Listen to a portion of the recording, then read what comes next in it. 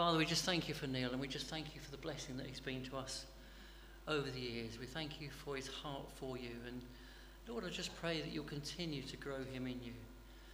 We just pray for Vicky and for Joseph as well, and we just ask that you will be with them at this time. And Lord, we want to hear from you tonight, and we just ask that the words that Neil speaks will be your words. But most of all, Lord, we pray that you will refresh and renew Neil as he gives out to us. And Lord, we thank you for him. And we just say, Lord, that so many people are given to us as gifts, and we just believe that Neil was a gift from you, Lord. And Father, we pray that we continue to be blessed by Neil. And we lift him to you tonight, and we thank you for him. In Jesus' name, amen. Don't run away. Okay, if you'd like to turn to your Bibles, it will appear on the screen. We're reading tonight from Romans chapter 4. You'll remember a while ago we started a series in Romans. It's going really well. We're up to chapter 4 now. Only a few more to go. And our reading tonight is from verse 18 to 25. Thanks, James. Against all hope, Abraham in hope believed, and so became the father of many nations, just as it had been said to him. So shall your offering be. Without weakening in his faith, he faced the fact that his body was as good as dead, since he was about 100 years old, and that Sarah's womb was also dead. Yet he did not waver through unbelief regarding the promise of God, but was strengthened in his faith and gave the glory to God, being fully persuaded that God had power to do what he had promised. That is why it was credited to him as righteousness. The words, "it was credited to him," were written not for him alone, but also for us, to whom God will credit righteousness, for us who believe in him who raised Jesus our Lord from the dead. He was delivered over death for our sins and was raised to life for our justification. Yeah.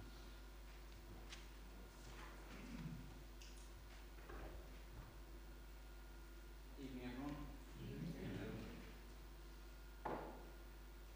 Using my iPad tonight, I'm a complete technophobe.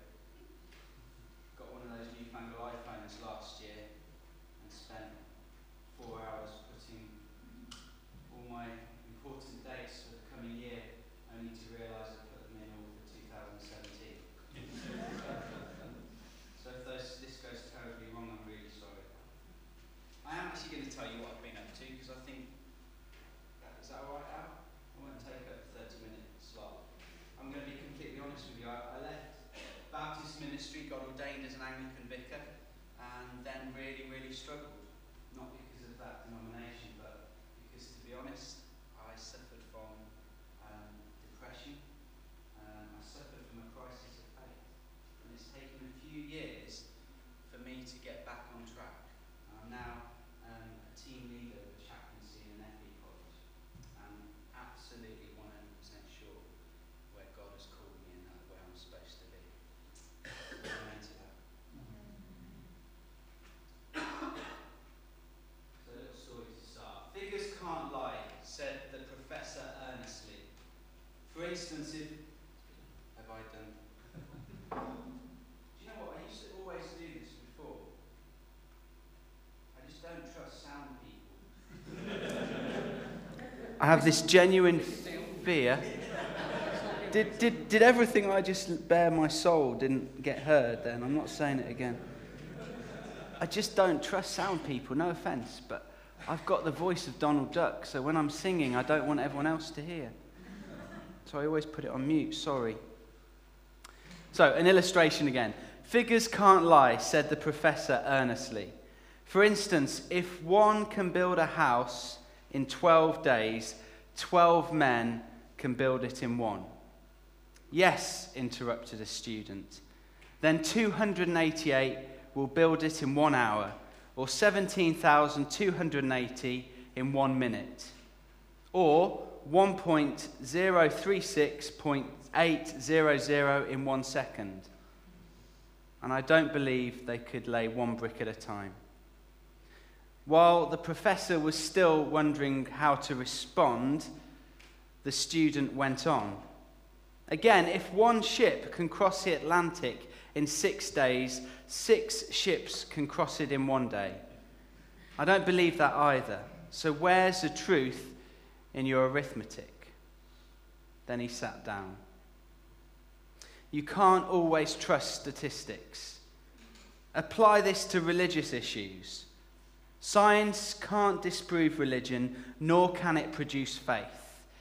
It concerns me when Christians feel that they need to find Noah's Ark or try to prove the flood.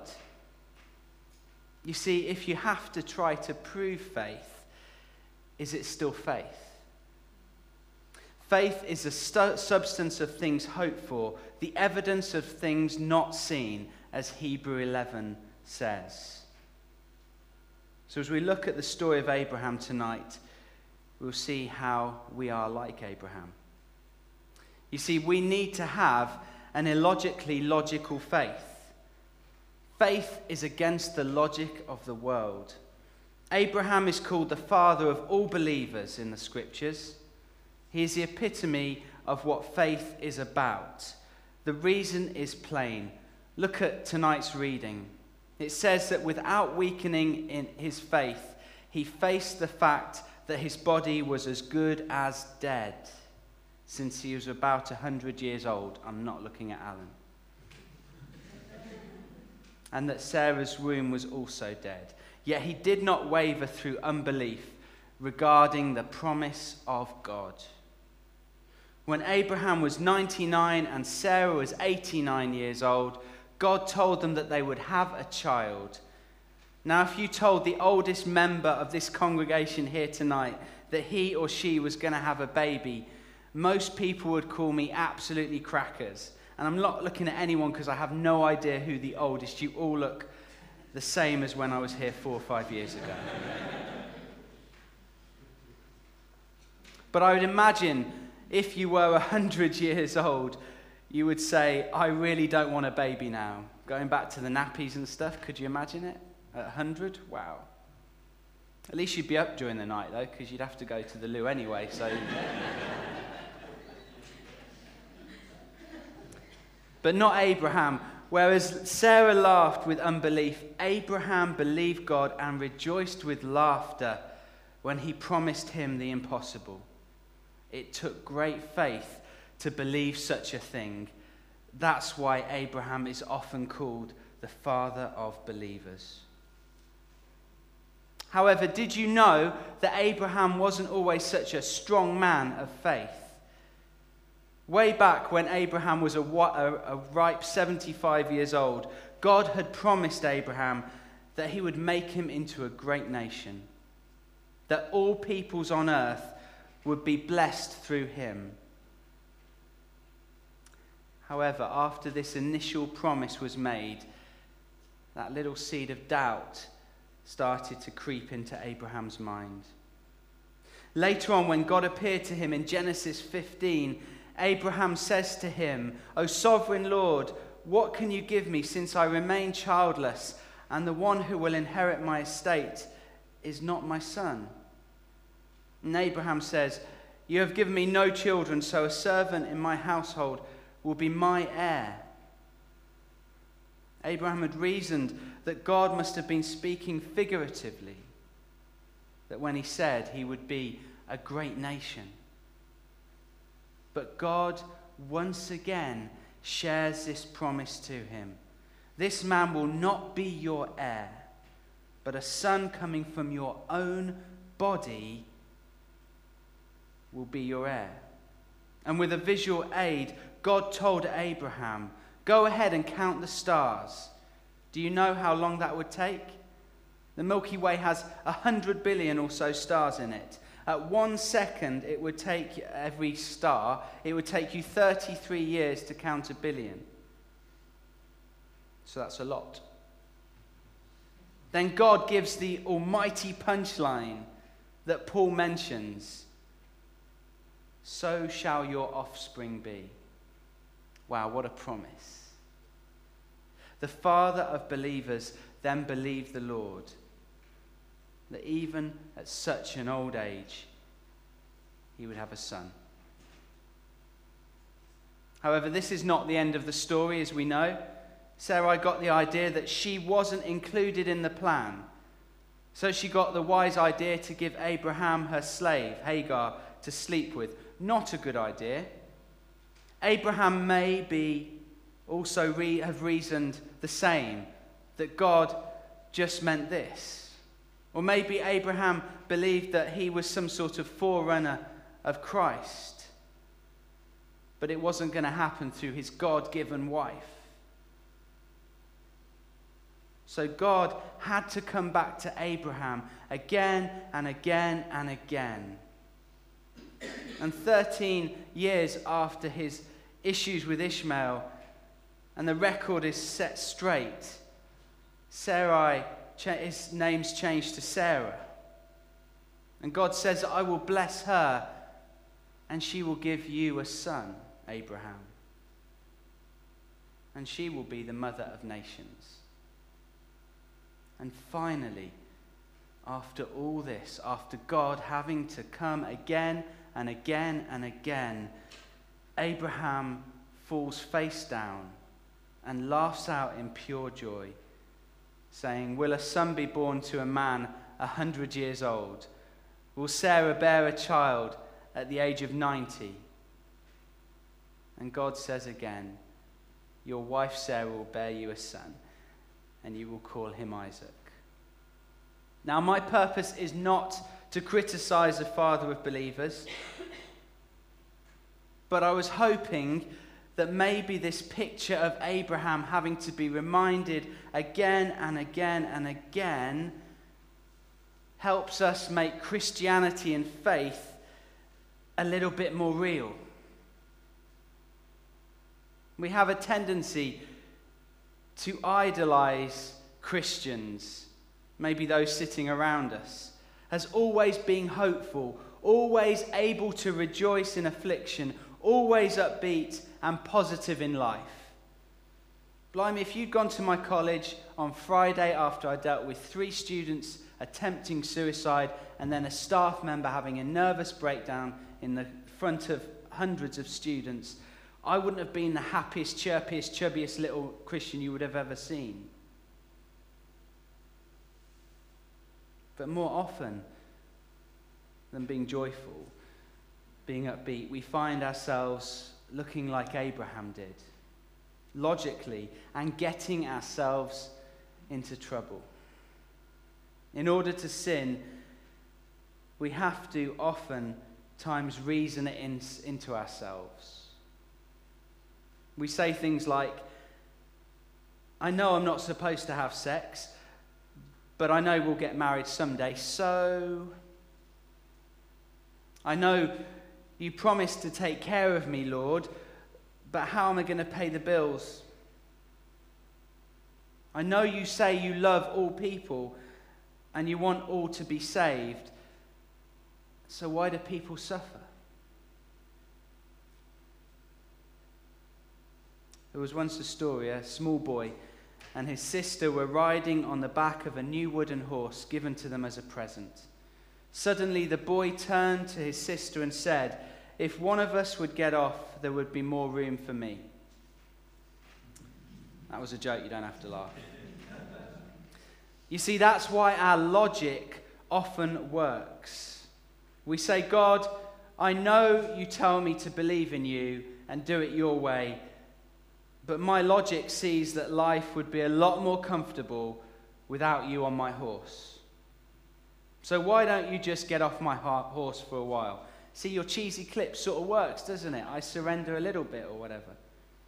You see, even as Christians, we often question God's will in our lives. In the end, Abraham ultimately was able to throw off the fetters of his reason, whereas every bit of physical evidence told him, your body and Sarah's body are old and well beyond childbearing years. He said, "I believe, Lord." In laughter he proclaimed, "Will God really grant us a child?" It was almost too good to be true, but he believed it anyway. And that's what faith is. The confidence that God will take care of you when all around of you is in turmoil.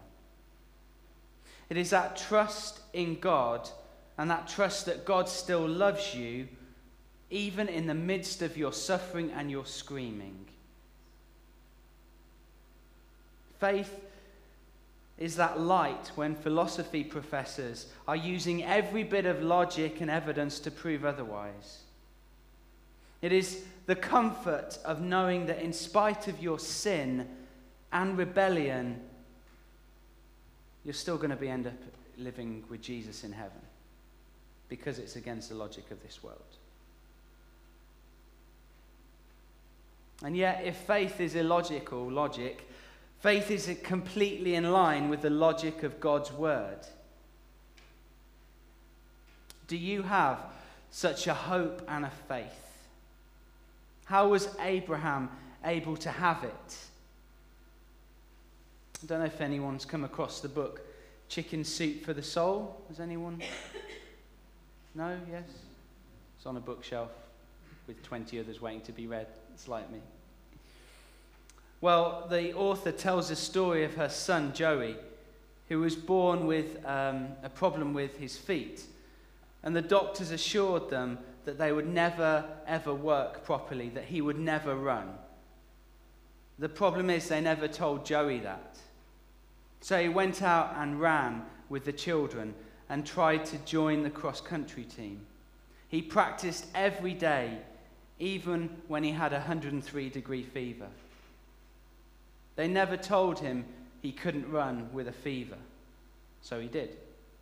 And eventually, 2 weeks later, Joey made the team. The idea is that anything is possible for those who believe they can. And that's what we often hear. You just need to have faith. Just believe you can do it, and you will.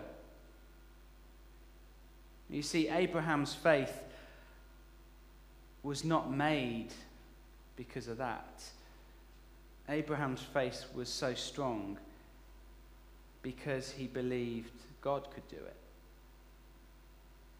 I have issues with the NIV translation, so I won't need to bore you now. But it says, Abraham believed and so became the father of believers. It makes you almost think that Abraham wouldn't have been the father of believers if he hadn't had such great faith. And so preachers will preach that if you want to have the faith of Abraham, you have to believe and act on God's word as Abraham did. In the end, what happens is we are pointed to ourselves and our faith for our strength, and often end up with more doubt, feeling more depressed because we're not a good enough Christian as a person sitting next to us. And we're off on a guilt trip because we don't have babies at old age or get married like we prayed for. Or when someone's diagnosed with cancer, they're not healed. Instead of building your faith, it only decreases it. And it's a shame because that's not what Paul was trying to do. Paul literally states that Abraham, in hope, believed that he would be the father of many nations. Right in line with what had been said to him. So shall your offspring be. He did not waver through unbelief regarding the promise of God, but was strengthened in his faith and gave glory to God, being fully persuaded. Occasionally, my son Joseph likes to stand on the stairs. Is this being recorded? It is, oh dear. Child protection issue here coming up. So he likes to stand on the stairs and jump into my arms when I come home. But oftentimes he hesitates. And so I have to sit at the bottom of the stairs to convince him to jump. I'm realizing how bad this sounds now. So much better when I wrote it on Tuesday. I say, it's okay, I'll catch you. And sometimes he still doesn't want to jump. I hold my arms out farther and say, it's okay. And then finally, after many promises and assurances, I can convince him to jump. And it is literally a leap of faith. He's in hospital tonight with a broken arm. No, he's not. But you see, Joseph wouldn't do it without me holding out my arms. I would even venture to bet that he wouldn't do it for anyone else but me. He would only do it for the person he trusts and the person that he knows. And that's what God did for Abraham. The continual promises of God gave Abraham a faith, a reason to believe that since God is almighty, then he can accomplish the impossible. God had rescued him from his mess in Egypt. He had brought him to the land of plenty, just as he promised. Therefore, Abraham believed that God would bring him a son. And that is what faith is. It's a result of hearing God's promises and God's goodness and being led to believe in him in spite of all the odds.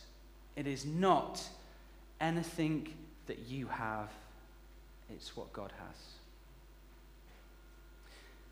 Like Abraham, we often let our reason get in the way of our faith. We walk with fears and sorrow that God doesn't actually want us to have. But God doesn't want us to despair because of our lack of faith. Instead, he wants us to do the same thing as he did with Abraham. It's in times of doubt and questioning that we need to go back to the words and promises of God and let them speak to our hearts. For those of you who know me, you might know my wife as well, Vicky.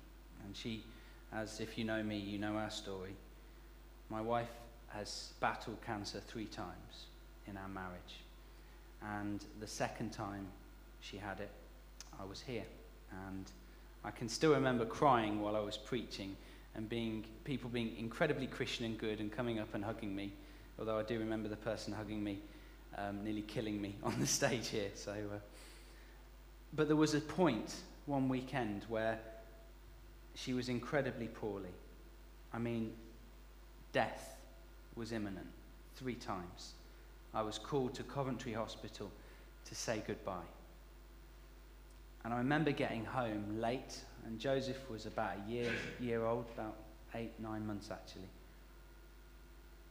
And getting into my bed, and it was dark all around, and praying, God, if you are there, please show me, because I can't feel anything.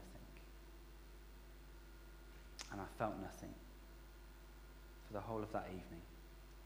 You see, good, honest Christians, and even my own theology had made me to believe it was something about my faith that would get us through. People would say, you just need faith. When actually, they and I was wrong. Was wrong? I'm not very good at grammar, sorry. Were wrong. It was actually about the promises of God. And that's what will get you through anything. Not the amount of faith you have, but the assurance that God has your life in the palm of his hand.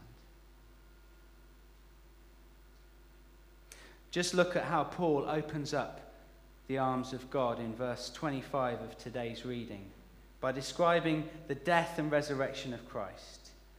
He says he was delivered over to death because of our sins and was raised to life because of our justification.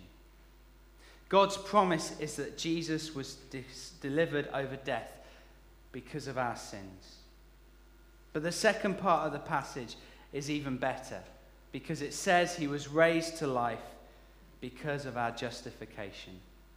In other words, God promises us that Jesus was raised to life.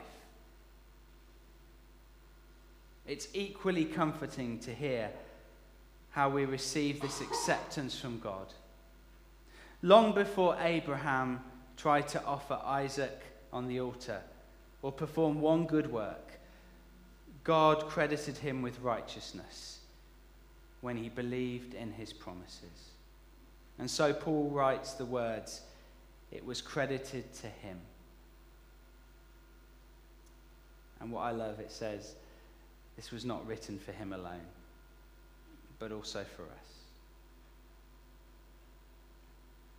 If Abraham was credited with righteousness through faith in God's promise of a Saviour, and Paul promises the same for us, then we are also credited with righteousness through faith in the same Saviour. So either Jesus died for all our sins, and God accepted that sacrifice, and I am saved through faith, or God is a liar. And God can't be a liar, because my logical faith tells me he's not. And so I must be holy, unfortunately. And so are you. It's these promises that call to us from heaven, singing, "Trust in Christ, believe in his blood and his righteousness." Several years ago, the humanist Janet Trino said that Christians were weak-minded people. For us to hope for an eternal life to live with God and to believe in a God who died and rose from the dead seems hopeless and foolish. Seems only gullible people would believe such a thing. But we proclaim that salvation, completely based on Christ and not based on anything we do. You see, it's illogical, and yet it's logical. So trust the promises that God has given you for your life. Maybe God gave you things years ago. They haven't happened yet. It's not about your faith. It's about trusting in the promises that God has given each and every one of us in this room.